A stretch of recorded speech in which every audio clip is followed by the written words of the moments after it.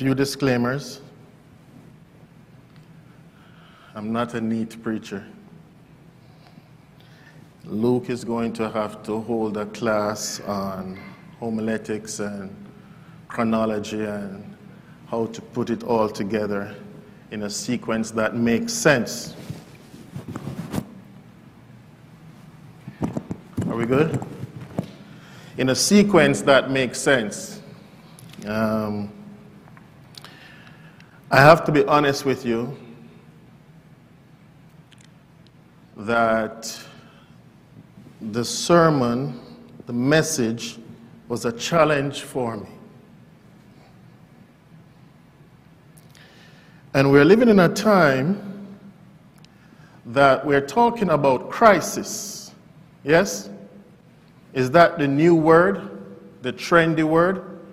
COVID-19, and our society is in crisis. Yes? And here's the thing that got me.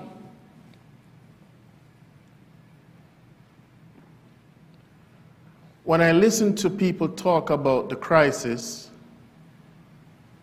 Christians as well, I can't find any distinction between a Christian and an unbeliever in terms of their perspective on the crisis. Are you with me? Because everyone is focusing on what the crisis is. No one is focusing that there is, I borrowed that there's an omnipotent God that allowed COVID-19. And instead of trying to find out why he allowed it, we're focusing on what it is. You think he didn't know there was going to be a COVID-19? I could get into conspiracy theory and all these kinds of things, but to what avail? The question should be, at least for us, why has God allowed this global pandemic? And I don't hear Christians talking about that. When I say Christians, I mean myself. I'm not talking about you. I've just been sucked into the secular viewpoint on this pandemic and all the fears that surround it. And I have to question my Christianity or my belief or faith in God because it was so easy to sucker me in. I lay on my face last night at 2 o'clock, crying, asking God for forgiveness. I'm praying and I didn't feel anything. I called my brother in California and I said, say a prayer for me. And he sent me a prayer, a very beautiful prayer, to remind me the lies of the devil. And this COVID-19 is nothing but that, to get us to take our eyes off Jesus. Crisis. We will look at this story and we will see crisis in this story and how God expects us as Christians to behave, to represent Him during crisis. Let us pray. Gracious God, our Heavenly Father, we come to you now in the precious name of Jesus. As we are in your presence, we ask you for your forgiveness for not looking to you first and always. Father, we ask that you will open our hearts to receive you now in a very special way, we pray. In Jesus' name, amen. I ask that you whisper a word of prayer in your hearts for me so you can move past the mistakes and all the human shortcomings, because our goal here is to receive a message from God. Anything else, might as well you leave. Naaman was a military general, an expert at war and planning war and executing war. And through him, God had brought success to this kingdom. And the Bible said, but he had what? Leprosy. I don't want to get into what leprosy. Let's just say leprosy is like a version of COVID. Is that all right? We panic on COVID. Oh, we hear COVID now. Oh! Right? Go sneeze beside somebody. Oh! Right? And we know that leprosy, you had to be quarantined. Isn't that what they're telling us now? You had to be quarantined with leprosy. Exiled, if you wish. You were not allowed to what? Mingle in society. Is that what we know about leprosy, as the New Testament tried to point us to us? Yes. And when you were cured, you had to be what? Certified. We believe that we are the only generation that has faced crisis on a global level. No. And so this leprosy that would quarantine people, the question is, do you think that that leprosy should have been an humbling experience for an individual? Remember, I interact. You have to. Thank you very much, Pastor. But we won't be pointing on you, okay? Isn't leprosy something that debilitating, that is a humbling experience for anybody? The question is then, why wasn't Naaman humble? Because he wasn't. Why would Naaman, of all the lepers, not be someone that was humbled? Because he wasn't good looking. Leprosy took care of that. But he was able to what? Mingle, unlike other lepers, because of his skill. In fact, he was second in the kingdom. Next to the king. Perhaps that allowed him to think that I'm different from other lepers. And so he was haughty. And so on one of the raids, Israel, they captured a young lady on the way back. And you know, war is sophisticated now. It's not like back then. You know, you could go sit in some place in the Mojave Desert in California and control a little drone and you're in war. You know, it's different. We have the Navy, you know, we have the Air Force and all the different ways that wars are fought today. Back then, war was what? Up, close, and personal. You had to get in there, hand to hand, looking someone in their eye, plunging away. Wide bloodshed, brutal. That's what war was. And so, when you consider that Naaman was able to bring certain victory to this kingdom, it wasn't Naaman. But Naaman had a certain belief system. You see, we as Seventh-day Adventist Christians, sometimes we turn our nose on other Christians because we have the truth. But you see the little truth that they have? They are committed to it. Because that's what they know as truth. Are we committed to our expansive truth? The same way they are committed to their small truth? And so this was Naaman. And for that, the Lord saw honor in him and brought him victory because he had a bigger plan.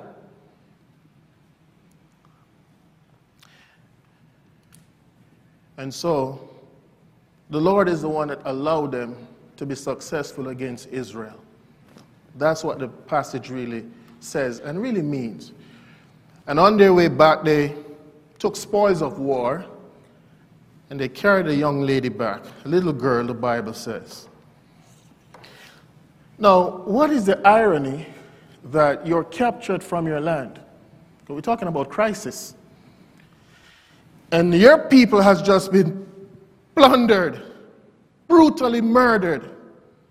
Perhaps on a journey back, because when you're going back as prisoners of war, I don't think they put you up on any chariot on your journey back. Do you think?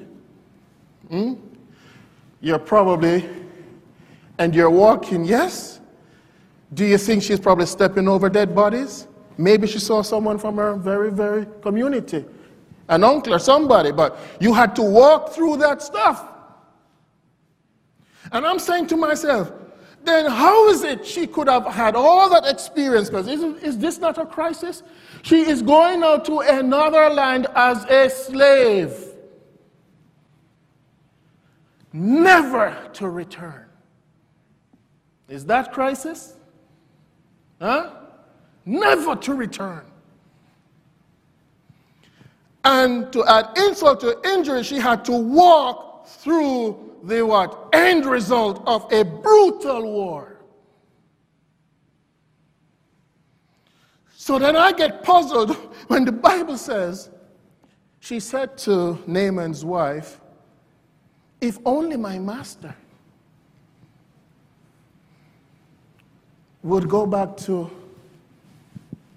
my city, he could be healed. She heard the person responsible for her being a slave in pain and agony and showed compassion. I think you missed it. That's not human. I can't promise anybody that I would do that. And I have to say to myself, when she went there originally, was she mad? Was she angry? Was she showing the mistress attitude in that household?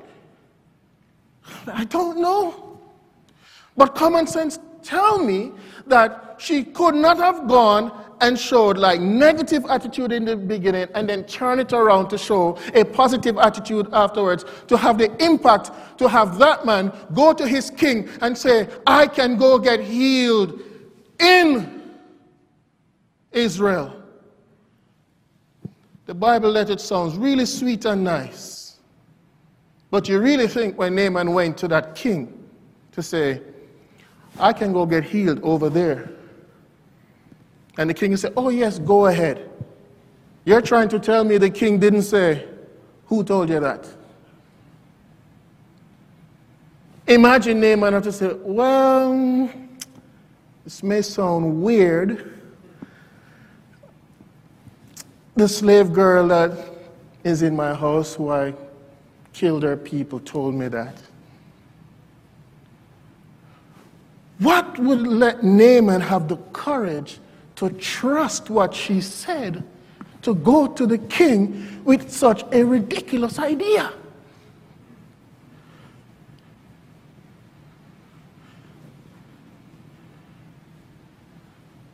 That's the question. Anyway, the king said, go on. Sent a letter. They went over there. He presented it to the king of Israel. And what was his response? Focusing on himself. He's a victim. Who does he think I am? I can't do this, I can't do that. An opportunity to witness for God from someone who was in an esteemed position, and his approach was to say, I can't this and I can't that. Doesn't sound like someone who knows the real God.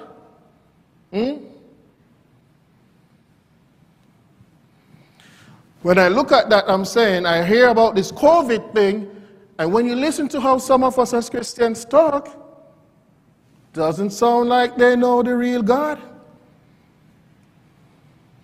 Talking about myself. When you hear COVID, we talk about 6 feet, 10 feet, 20 feet, don't sneeze, don't shake, don't this. I'm not saying you're to do that. That's not what I'm saying. But the way you have some naughty members, I'm not going to point any fingers. They're distracting me, But yes, I'm not saying that's what we're to do, But I'm saying the narrative is, and I'll ask the question, did you use COVID as an opportunity to win a soul for God? See, that's the thing. You see, that's where we're going to go today. Because all we were focusing on was temporal things when you listen to people talk, including Christians. That's what we did. And that's what we're doing. We focus on all those earthly ramifications. And at no point we have pushed the agenda of God that he allowed COVID because he's in control of everything. He's Alpha, he's Omega. He knew COVID was coming and he allowed it because he's expecting his people to respond a certain way. And look at how that king responded. Kind of like how we would, and we have been. And Elijah heard rumors, We like to spread rumors in the church. Right? That's what happened. The Bible said he heard. Elisha heard. Excuse me, right? Isn't that what the Bible said? Elisha heard. Because he wasn't really allowed in the palace. When Naaman went to the palace and requested to be healed, if Naaman stayed at that palace, he would not have met God or the power of God. Because the king who represented God's people was not in tune with God in a real relationship. That's why he was focusing on himself, like he was the solution, much like we do. Was that not the Sabbath school lesson today? Huh? How do we say God is with us? Yet, as soon as a trial comes, we go to other sources for solutions. But God is with us. We are no different. We come up with all these other solutions but God. And so Elisha said, you know what? Send him to me. And Naaman, he rolled up on Elisha in his chariots. You know what that meant? He was important. In those days when you travel in chariots, you are a big wig. You are of position, importance, so you need to be treated what? Differently. With esteem and respect. So imagine when Elisha didn't go out to him to tell him what to do, but sent his servant to tell him, go dip in that dirty water down there. Would that not be offensive to someone who looked beyond his present condition of a leper and was still proud? Because leprosy humbled people. But he was proud in spite of his leprosy. And see, he rolled up in chariots with all the emblem and symbols of the kingdom that just destroyed you. And you're sending out someone you didn't even have the courtesy to come out to me. Do you know who I am? I can wipe you out again. This is his mindset. And you don't have no respect. But God is so all-knowing. You think Elisha made that decision on his own not to go out there? God impacted him. God spoke to him and told him, do not go out there. Send. Because you see, God had to humble Naaman. He needed to be humbled. And so that was all by design. And he got angry and he wanted to leave, and his servants or the men that went with him, they talked to him and spoke some sense into him. If you allow me for a second, They said to him, hey, listen, if you go, if he told you to do something spectacular, wouldn't you have done it? Made sense, right? Logic, yeah? Yeah. Allow me for a second. I'm not changing one jot nor one tittle. Okay? Don't be telling Pastor Luke that I'm trying to change scripture. Okay? But what if also the men said to him, what you going back to tell the king? Because he sent you here to get healed. You can't tell him that you didn't do what they said.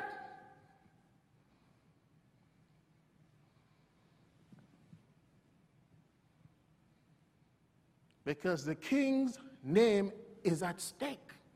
Because he sent his official letter. You understand? And you don't do what they say. And you want to come back and tell me what? You are the one that told me that you can get healed over there. And I gave you my letter. So they say Naaman is a man of faith. And I'm like, faith or frustration? Faith or desperation? I don't know if it's faith, Was he desperate? Was he frustrated?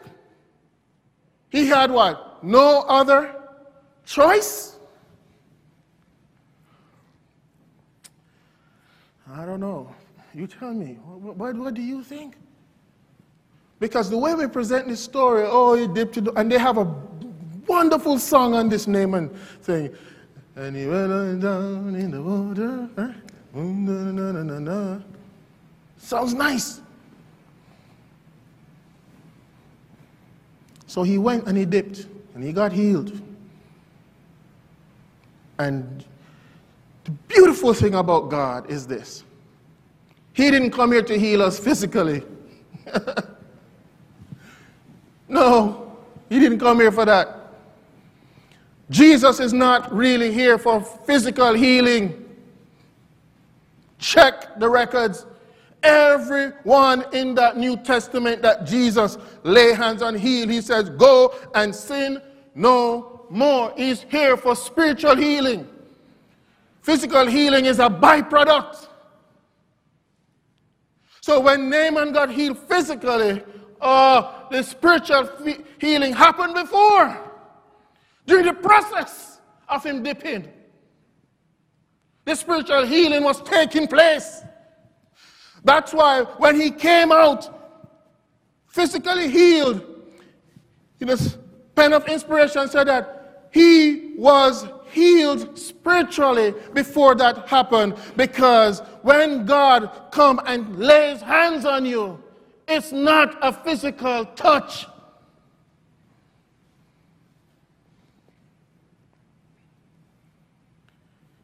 And he went back to Elisha. And I always wondered, why didn't they say he went back to Elijah with the chariots now? I'm like, why did they do that? They just said he went back. Before he went, pull up in his chariots, but now he went back. And I thought to signify humility, he was humbled now. Even if he went back with the chariots, I just feel like maybe it was omitted for a reason. Just allow me to use my own intellect or how it speaks to me. I don't know how it speaks to you. But that's what came to me. He went back now humble. Why? Because when your life is changed for righteousness' sake, you have now become humble. That's what changes when God lays hands on you. You have to now be humble. And he went back and he wanted to say thank you because he has brought wealth and nice garments. Something like, Luke dresses, You know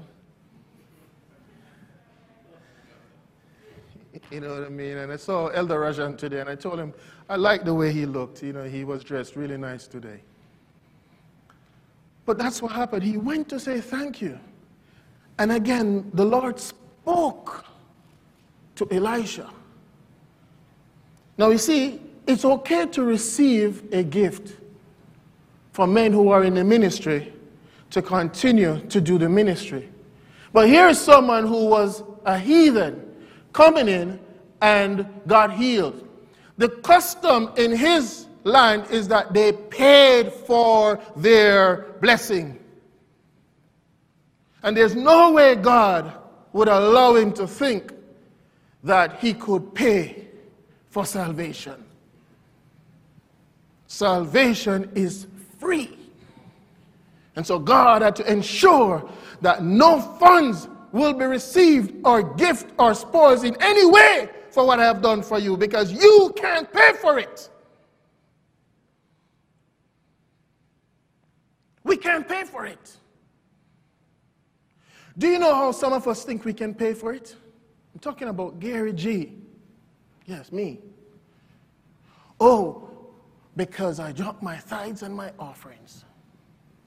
Oh, because I volunteered to be a part of the Sabbath school. Oh, because I will go on the prayer line from time to time. I think I can pay for it by doing things for God. That's not what he wants.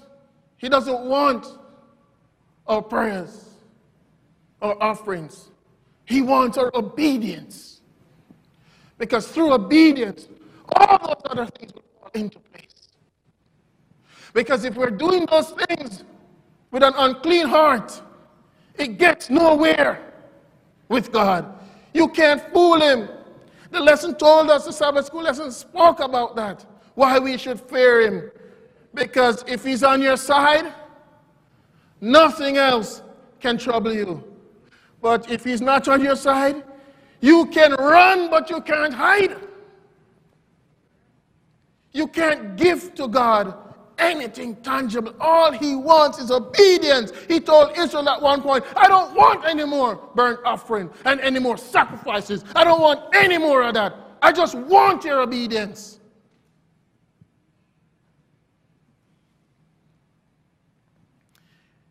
And you know what Naaman said?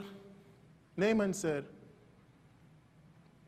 you see, when I go back to my pagan land,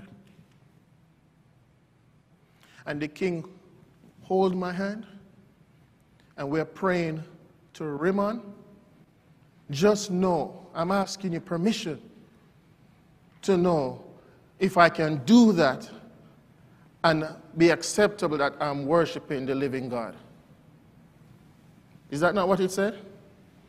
And I'm like, hold up. What does that mean? Does that mean that when trial come my way, if I can come up with a substitute to still worship God in obedience by not doing the right thing? You know what I'm saying?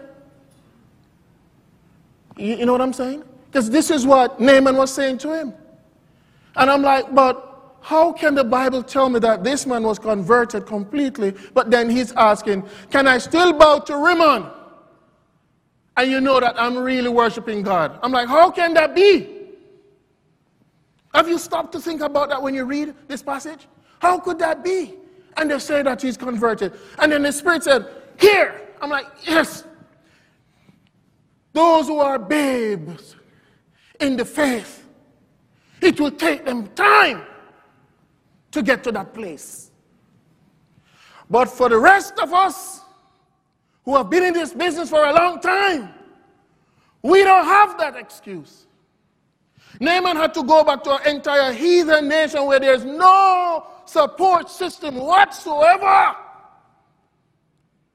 So he's asking, would it be okay for me to still bow in our temple to Rimmon, but I will be worshiping God? He was asking Elijah, and this was so powerful for me, Elijah's response. I couldn't understand it at first, read the thing so many times until it came to me, in my opinion, when God said to him, Elisha said, go in peace. And the scripture said he never answered that question. He never gave him advice. Why?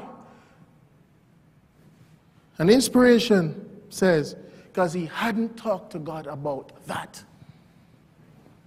Some of us are quick to give people spiritual guidance when we never talk to God about it. Not because God told him, tell him dip in the Jordan 7 times, meaning that I now get the right to tell him how to deal with that situation. I didn't talk to God about it, so anything I'm telling you outside of consulting God is me.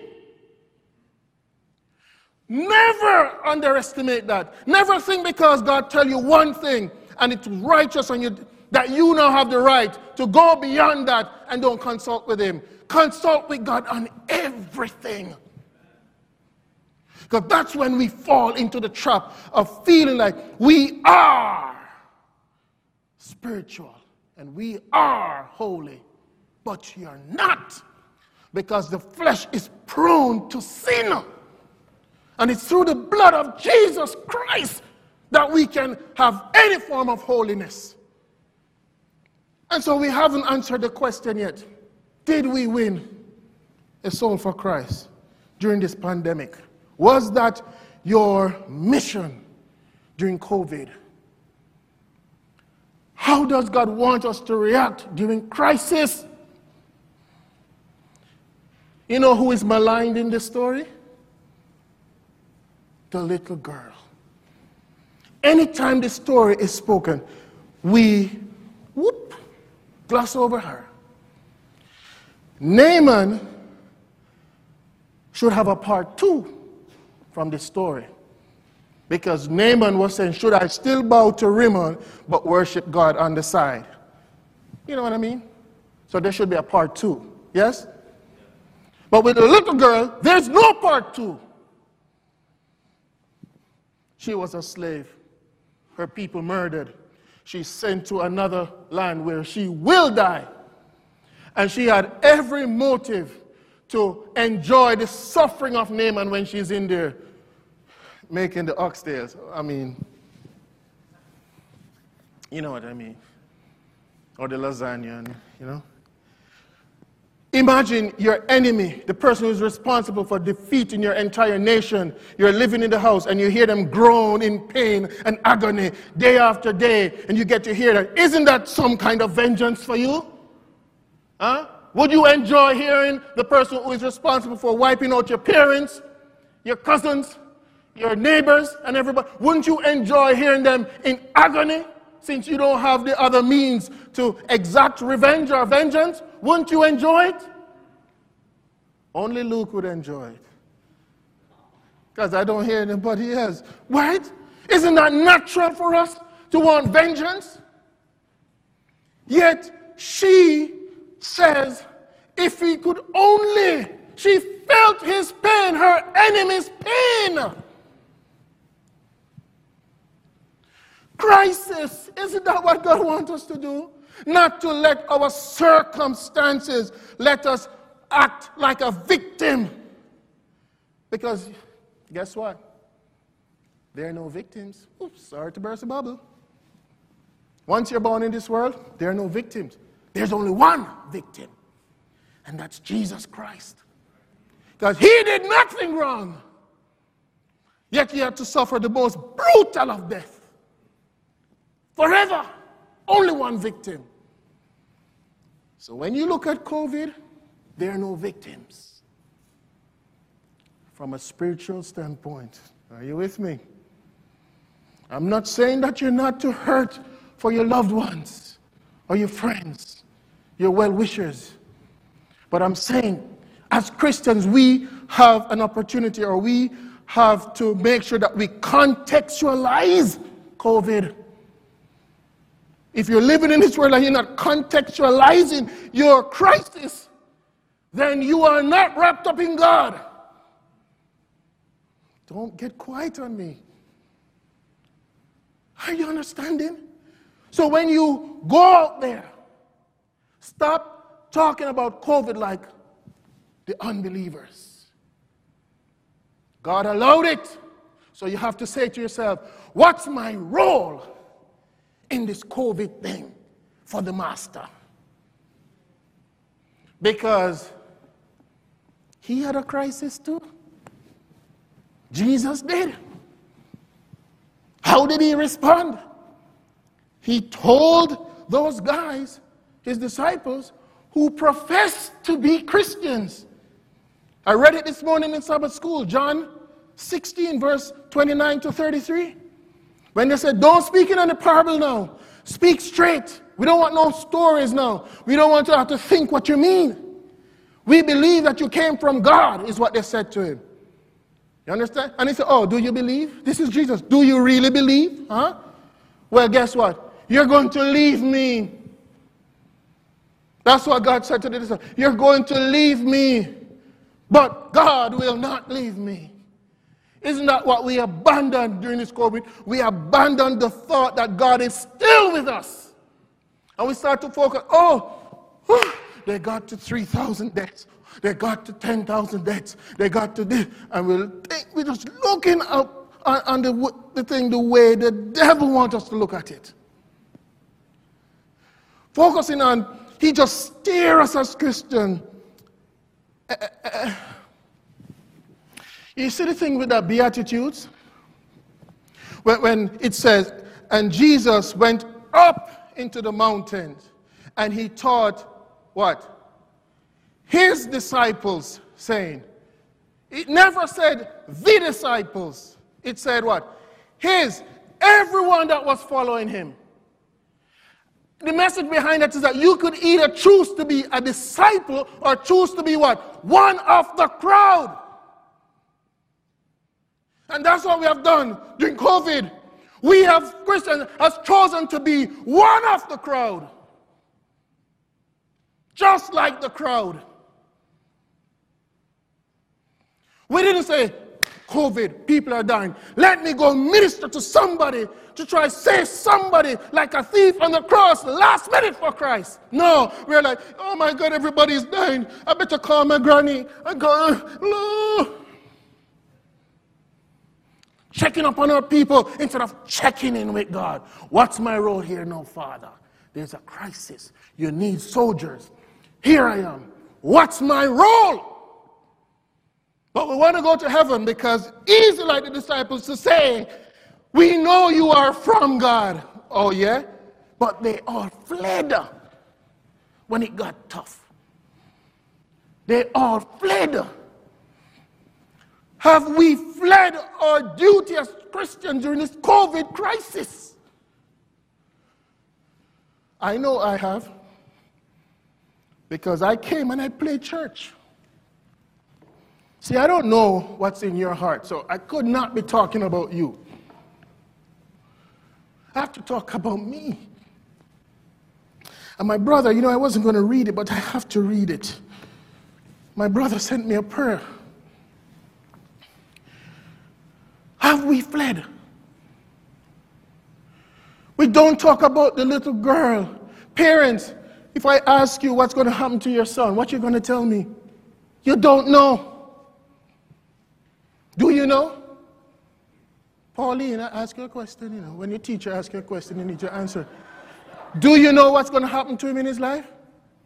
You don't know. That little girl, parents didn't know. You don't know where it's going to end up. So you have to keep teaching him the ways of the Lord, because wherever he ends up, you would want him to respond the way the girl responded. Are you with me, mommy? Yes. Because the king didn't respond like he knew Christ. The king of Israel. No, he did not. Look at the servant of Elisha. He went back with greed to go and try and get stuff. And look at what? He got the leprosy. You can't hide from God your motives. You cannot. And in the book of Luke, it says that all those in the days of Naaman in Israel that had leprosy, God only chose to heal one. And it was that heathen man, Naaman. Because the others were so proud and did not have belief in God. But they were God's people. Parents, you don't know where your kids are going. So your duty is to still train them in the way of the Lord so that come what may, wherever they go, they will stand tall for God. especially when we have failed. We had several baptisms this year. And I can't claim that I was any help to any of those baptisms. So what am I going to say to God? Oh, but I was going to church. I was going to church. No, I wasn't called to go to church. He says, go ye therefore and teach all nations. Which means, go tell somebody about the good news of salvation. Whether crisis is there or not, I don't want to hear it because I went through the worst crisis ever. And never stopped me from teaching what? The good news of salvation. You want to be my disciple? That's what I want you to do. Stop playing victim. Stop focus on anything else but spreading the word of God. Nothing else matters.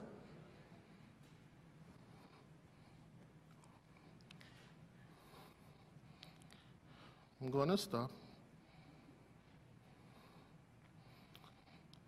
Because I've been going through my own conflict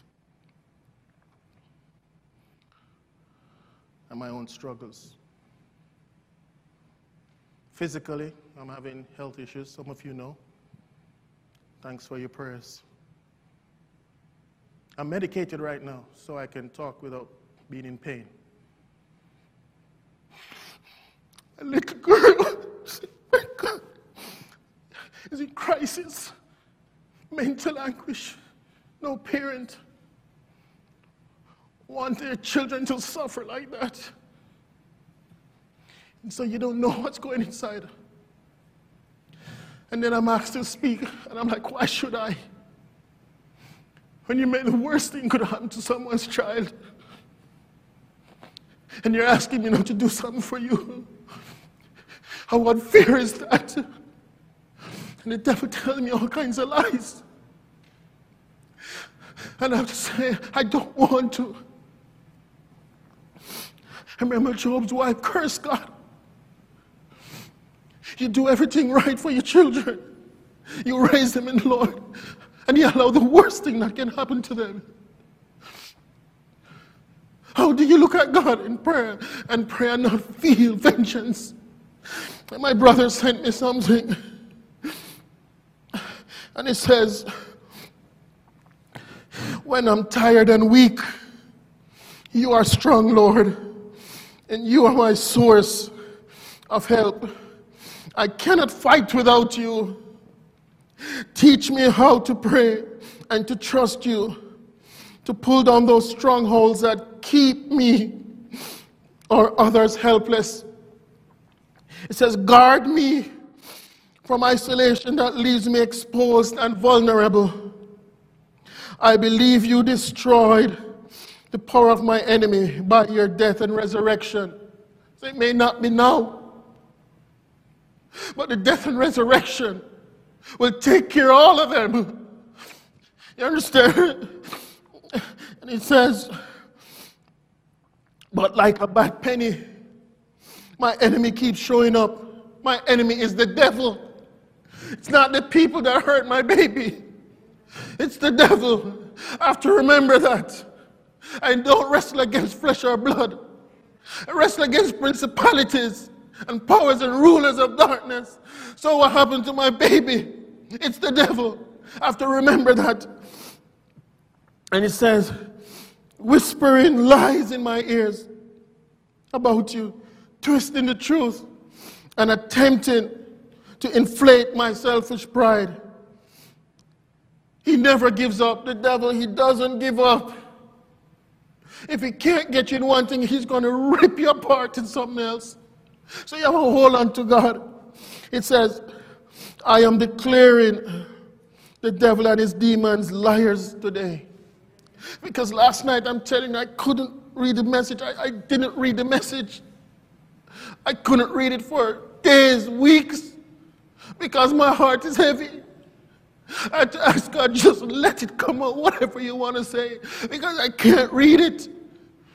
I'm telling you, it says, through the power of your precious name and blood, I agree with your word and the truth that you are in me and that you are greater than my enemy who wants to rule the world. You, your word and prayer, Lord, are my secret weapons. I belong to you. Remember that. You belong to God.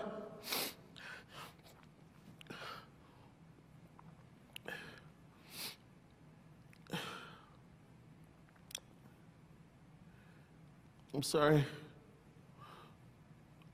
My eyes are dark now, you know. I'm advancing age. It says, I belong to you, Lord.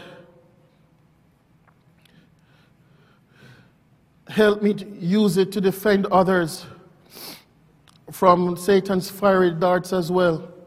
No one and nothing can snatch me. Listen to this. No one and nothing can snatch me from your hands. See, that's the devil's thing. He will use any and everything to snatch you out of God's hand. He will hurt you in the worst kind of way for you to disbelieve God. Because I'm going down my road on my journey. I've worked in the church. I worked in corporate and I left it when I was a young man. I said, I want to work for God. I don't care what money I earn. And I've served him. I've put my children through Christian education and school, sacrifice. Can't afford it, but I'm like, I want that because guess what? I didn't have certain things and I want them to know and trust God forever. And in my precious time, I come home from work on a Thursday night and hear the worst thing that could happen to somebody's kid. And I'm like, then why do I serve you? The devil tells me those lies. I've been struggling, blocking him out daily. And he finds different ways to let you don't believe and trust in God. I'm telling you, it says, strengthen my faith. Lord, forgive my sins so that I may be clean in your righteousness. Make me brave so I can stand and fight the spiritual battles. That's what you need strength for, not to fight against each other. Why do we do that? It's the devil that allows us to be fighting against each other. It's a spiritual fight. And his job is to get us to hate each other. Then he wins. Doesn't matter how much offering you bring to this church. He wins. And in all of my struggles, the Lord is so wonderful. During this preparation and the Sabbath school lesson is what got me through. We are not victims. That's what happened to my daughter. She's not a victim. That's the message. There's only one victim, and that's Jesus Christ. And that's what gives me hope, because I said, yes, I have come short of your glory. Yes, I have been wayward, and the consequences of sin I don't get to choose. I get to choose the action, but not the consequence. And if a consequence of my action is that my girls suffer because of generation, then she is not a victim. So have mercy upon my family, O God. According to your loving, tender mercies, let me see the big picture always, and that is you have died for my sins. And it doesn't matter the hurt I feel today, you will heal our broken heart. That's my message to you today. Don't look at this COVID as a victim and it's beyond that. Ask yourself, what role must I play during this crisis? Pray for each other. This has nothing to do with politics. This has nothing to do with finances. This has nothing to do with health issues. Nothing. God allows everything. He didn't make it happen, he allows it. For his good purpose. I'm going to ask the pastor to come and pray for us, that we don't lose our focus. And that's life eternal. Whatever you're going through, tell yourself, I'm not a victim. There's only one. And that's Jesus Christ.